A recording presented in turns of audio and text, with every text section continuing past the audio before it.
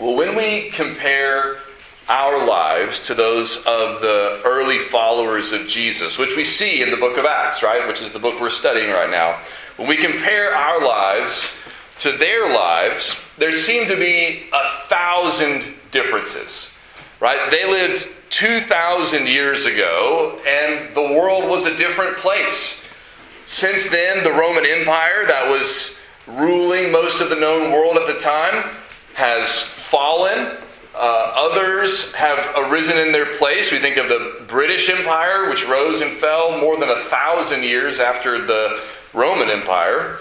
You and I live on a continent that most people in the book of Acts probably didn't even know existed. Certainly none of them had been there or been here.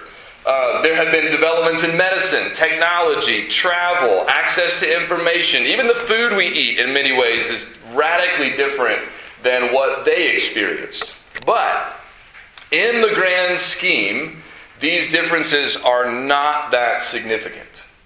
Empires rise and fall, but it is the kingdom of God that remains forever. Technology makes things like travel and communication and access to information faster and easier, but we still have all the same normal human limitations of being in only one place at one time and only being able to handle so much information. So what is more significant than all the differences is what we have in common with these early followers of Jesus. Like them, we are living between the times, between Jesus' ascension into heaven and his return. And that means also, like them, we are living in a time when the nations are raging, but Jesus is reigning. And that means we have every reason to be encouraged and confident and full of hope. So let me draw your attention this morning to Acts chapter 1, verses 9 to 11. Acts chapter 1, verses 9 to 11. I'm going to read those verses for us, and then we'll talk about their meaning and significance. Jesus has just told his disciples that the Holy Spirit is about to come upon them, and that when the Spirit comes upon them, he's going to empower them to be Jesus' witnesses in Jerusalem, Judea, Samaria, and to the uttermost parts of the earth. And then this is what happens next, verse 9. And when he had said these things, as they were looking on, he was lifted up, and a cloud took him out of their sight. And while they were gazing into heaven as he went, behold, 2 men stood by them in white robes and said, Men of Galilee, why do you stand looking into heaven? This Jesus, who was taken up from you into heaven, will come in the same way as you saw him go into heaven. Now, the story that we're being told here is a story that we don't talk about often enough. We talk a lot about Jesus' death on the cross, as we should. We talk a lot about his resurrection on the 3rd day, as we should. But we don't talk as much about what happened next. Luke tells us the story here of how Jesus, after spending about 40 days with his disciples, teaching them about the kingdom, showing them that he had really risen from the dead, letting them touch him and watch him eat and know that he was really and truly alive. After 40 days of that, Luke tells us that Jesus ascended into heaven.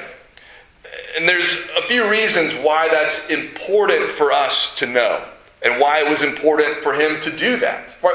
Jesus could have just stopped showing up, right? He could have just disappeared, so to speak. He didn't have to do this in front of witnesses to ascend right into heaven in front of all of his disciples. But if he just disappeared, if he just stopped showing up, then his disciples probably would have been looking around every corner, waking up every morning thinking, is he going to show up again today? What's going to happen next? But Jesus ascended into heaven in part to give a definite ending point to his earthly ministry, which leads us to a new season, a new era, where the Spirit of God comes to dwell inside of all those who belong to Jesus. So there's a transition here from the Son's presence, Jesus' presence, to the Spirit's presence. Now that doesn't mean the Spirit wasn't here before. He was. It doesn't mean Jesus is totally absent. He's not. But he has physically, ascended into heaven. He's spiritually present with us, but he's no longer physically present like he was with his disciples. And Jesus told his disciples before his death that the Spirit's presence was going to change right after his death and resurrection. In John 14, Jesus told them, "I will ask the Father, and he will give you another helper." So Jesus has been their helper, but Jesus is going to leave. And now the Father's going to give another helper, Jesus says, "to be with you forever, even the Spirit of truth, whom the world cannot receive because it neither sees him nor knows him. You know him, for he dwells with you." Right? So it's not like he hasn't been here. But Jesus says he will be in you. And from the day of Pentecost on, in Acts chapter 2, when Jesus does pour out the Spirit on his disciples, from the day of Pentecost on, every person who believes in Jesus has the Holy Spirit dwelling inside of us, empowering us for the mission and ministry that God has called us to.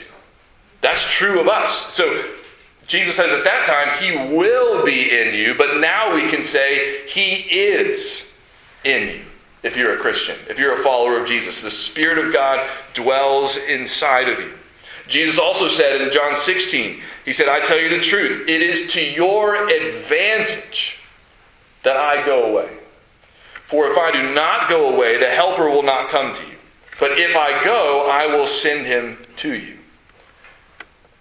I imagine when the disciples first heard that, they were a bit mystified. What could possibly be better than Jesus being here with us? I mean, this is what we've been waiting for centuries, for the Messiah to come.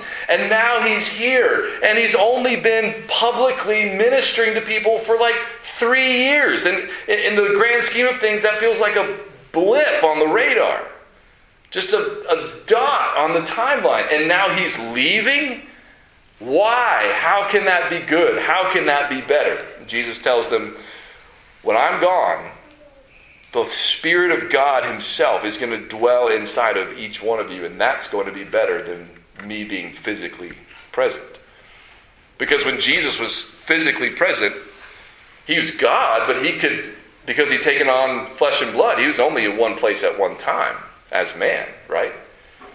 But when he leaves and pours out the Spirit, now the Spirit can dwell inside each and every one of us. Not only that, not only is there this transition from Jesus' presence to the Spirit's presence, but this also, Jesus' ascension also has something to do with our commission, with the mission that he gave us. And I hadn't really thought about this until I was looking at a commentary where a couple of scholars were interacting, and one of them says essentially this. He says, this event, right, with Jesus ascending into heaven, is like the passing of the mantle from Elijah to Elisha. Remember this story? So Elijah the prophet, mighty, powerful prophet. He had Elisha, who was sort of his, guy that he was mentoring, right? His disciple, as it were. And there came a day when Elijah was caught up into heaven. Right? There was a whirlwind and chariots of fire, right? And Elijah was caught up into heaven, into God's presence. And Elisha had asked before that moment, right, that he might receive a double portion of Elijah's spirit. And so when Elisha sort of succeeds Elijah's caught up into heaven, and Elisha literally takes up Elijah's mantle, right, his cloak, And now Elisha begins to fulfill in a new way the same kind of ministry that Elijah had. Not only are their names similar, which is a little confusing, right? But also their ministries are very similar. If you read their stories, they did a lot of the same things. And so what this Bible teacher is saying is Jesus ascending into heaven and leaving his disciples with a mission, a ministry, as well as with the Spirit, not just a Spirit, right? But the Spirit of God is a lot like Elisha taking up the mantle of Elijah. Now, it's not exactly the same, of course, but there are enough similarities there for it to help us think about the significance of this. The disciples are not repeating Jesus' ministry, but in many ways they are echoing it and extending it.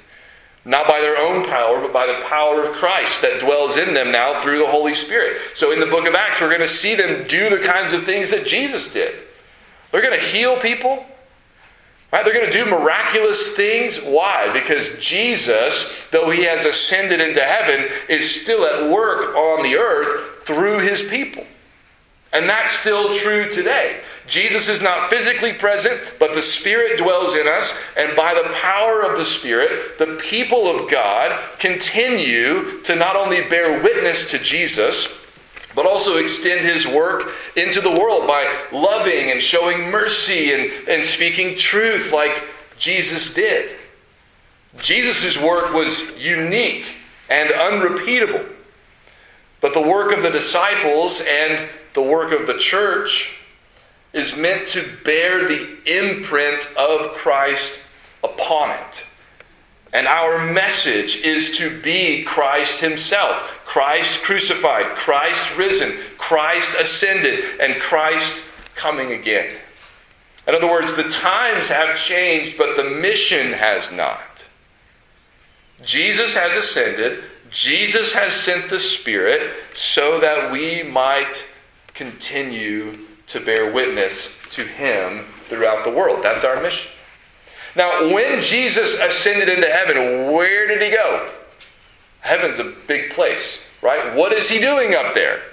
Well, we're not told in this particular passage, but the Bible does tell us in multiple places and makes it really clear and tells us how important this is. So we're going to go ahead and dig into it, even though it's not in this verse. It's not in this verse because Luke is telling us what happened from the perspective of the disciples. They're standing with Jesus. They see Jesus ascend into heaven. Then a cloud takes him out of their sight, and he's gone. Where did he go? Well, later, Peter's going to tell us in his sermon in Acts chapter 2, verses 33 and 35. He says, he's telling people about Jesus, and he's explaining what's going on. And he says, being therefore exalted, so lifted up to a high position, right, and honored, being therefore exalted at the right hand of God, so that's where he is, and having received from the Father the promise of the Holy Spirit, he has poured out this that you yourselves are seeing and hearing. So Jesus is the one who sent the Holy Spirit, who's enabled the disciples to speak in all these different languages in Acts 2. And then he says this, he says, for David did not ascend into the heavens, but he himself says, and he quotes one of David's psalms, Psalm 110, the Lord said to my Lord, sit at my right hand until I make your enemies your footstool. So here's what Peter is saying is going on.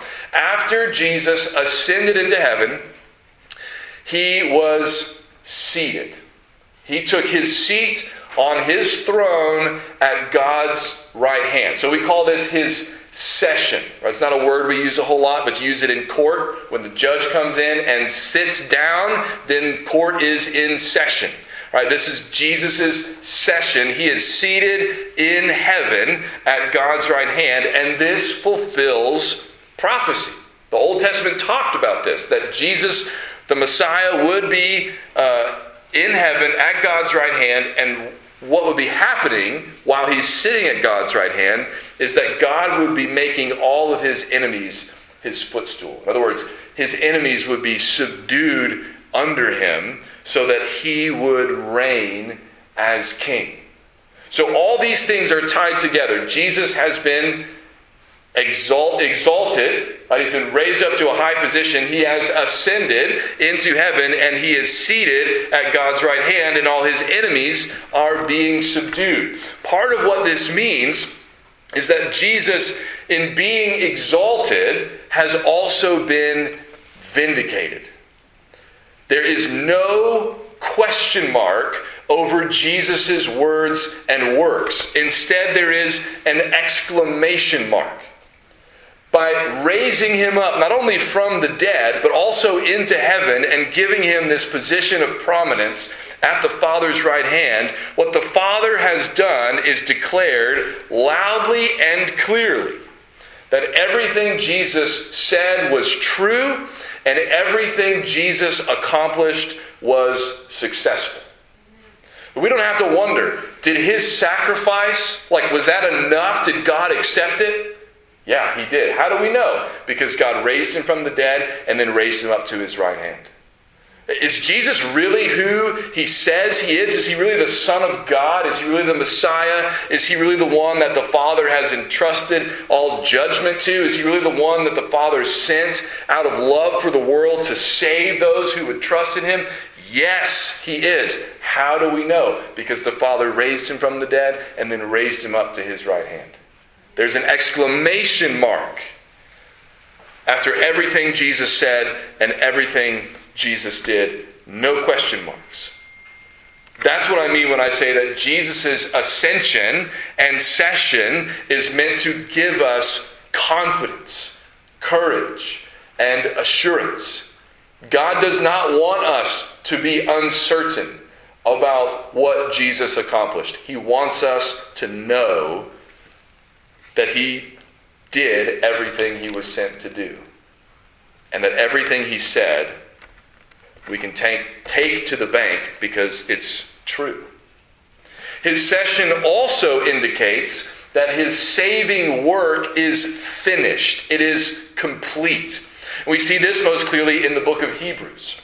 In Hebrews chapter 1, verse 3, it says, after making purification for sin, so after he died in order to cleanse us from our sin, after making purification for sins, he sat down at the right hand of the Majesty on high. What is significant about that? What is significant about him sitting down after he had offered himself in sacrifice to cleanse our sins? Well, later in Hebrews 10, it explains this for us. It says, every priest stands daily at his service, offering repeatedly the same sacrifices, which can never take away sins. But when Christ had offered for all time a single sacrifice for sins, he sat down at the right hand of God. Here's the significance of Jesus being seated at God's right hand. You don't sit down until your work is done. Right? You ever, when you were learning to work, when you were growing up, anybody ever say to you, hey, why are you sitting down? You're not done yet. You don't sit down until you're done. Jesus is seated at the Father's right hand because his work of salvation is done. Everything necessary in order for us to be cleansed from our sin and to be righteous in God's sight, to one day be raised from the dead, to live in his presence forever, Jesus has finished all of that. That's why he's seated. Now, is he still at work? Yeah, he's ruling the universe. He's at work in our lives. But his work of salvation is finished. It is complete. There's nothing he needs to add to it, and there's certainly nothing we need to add to it. He has done it all once and for all, and all we have to do is trust him. All we have to do is repent of our sin. That just means to turn away from it and turn to him. Acknowledge our sin. Say, we need you to save us, and trust him. That's all. He did all the work. It also means that he is reigning right now in heaven over the whole universe as king. That passage in Hebrews I was just reading ends by saying that after he sat down, it says he's waiting from that time until his enemies should be made a footstool for his feet. Again, talking about that prophecy from Psalm 110. And we know that heaven is God's throne. Stephen's going to say that later in Acts chapter 7. He's quoting the prophet Isaiah, where God says, "Heaven is my throne and the earth is my footstool. What kind of house will you build for me?" So when Jesus ascends into heaven, he's ascending into God's throne room. And when he sits down at God's right hand, he is taking his place upon his throne. Paul tells us the significance of this in Ephesians chapter 1, starting in verse 20, where he says, God raised him from the dead, so God raised Jesus from the dead, and seated him at his right hand in the heavenly places. Okay, so that's what we've been hearing over and over. Here's what Paul has to say about the significance of that. He's seated at God's right hand in heavenly places, far above all rule and authority and power and dominion, and above every name that is named, not only in this age, but also in the one to come. And he put all things under his feet and gave him as head over all things to the church, which is his body, the fullness of him who fills all in all. What the rest of the book of Ephesians makes clear is that those powers and rulers that he's talking about, that Jesus is reigning over, they're not just earthly powers. They're also cosmic powers. The dark forces that Paul says we wrestle against in Ephesians 6. We don't wrestle against flesh and blood. We wrestle against these, powers of darkness, these cosmic forces, right? Satan and demons and all that. They're real, right? And we're in a real battle, but we don't need to be afraid. We don't need to be intimidated. We don't need to worry, because Jesus has been exalted above them. They have been put under his feet, and he is in absolute control. Paul said that not only has he been exalted to this high position and given this great rule, but he says he's put all things under his feet and given him as head, as ruler over all things to the church. That's us. So he's not only our Savior, he's also our King. And he's not only our King, he's reigning over everything and everyone. So the one who loved you and saved you also reigns for you, for your benefit, for your good. That's good news for us, that Jesus reigns over all.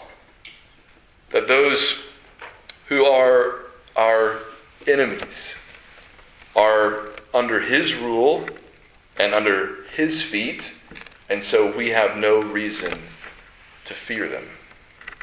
Finally, in back in Acts chapter 1, not only did Jesus ascend, but after he was taken up into heaven and the disciples couldn't see him anymore behind that cloud, they're gazing up into heaven, and it says 2 men who were angels in the appearance of men stood by them in white robes, it says, and said to them, "Men of Galilee, why do you stand looking into heaven?" That's not where they're supposed to be. Just stand there and just wonder what happened, or stand there and wait for Jesus to come back. They've got work to do, right? But they also say, this Jesus who was taken up from you into heaven will come in the same way as you saw him go into heaven. The same Jesus, the God-man, the Messiah, the Savior, he is not going to stay away. He has departed, but he is going to come back. This same Jesus, they say, will return. And he's going to return in the same way that they saw him go. His return is going to be real. It's going to be visible. It's going to be physical. He's going to return as the exalted and reigning Lord, King of kings and Lord of lords. This is a promise. They don't say, he'll probably be back. We think he's going to be back. I heard a rumor he might come back. They say he will come in the same way as you saw him go. We can bank on that Jesus will return. And while we wait, just like the apostles waited, just like the early Christians waited, just like Christians have been waiting for nearly 2,000 years, we can wait with confidence, just like they did. We have reason to be encouraged, just as they were, because we know not only who our Savior is, we know who the King is. And we know where he is, enthroned in heaven at God's right hand.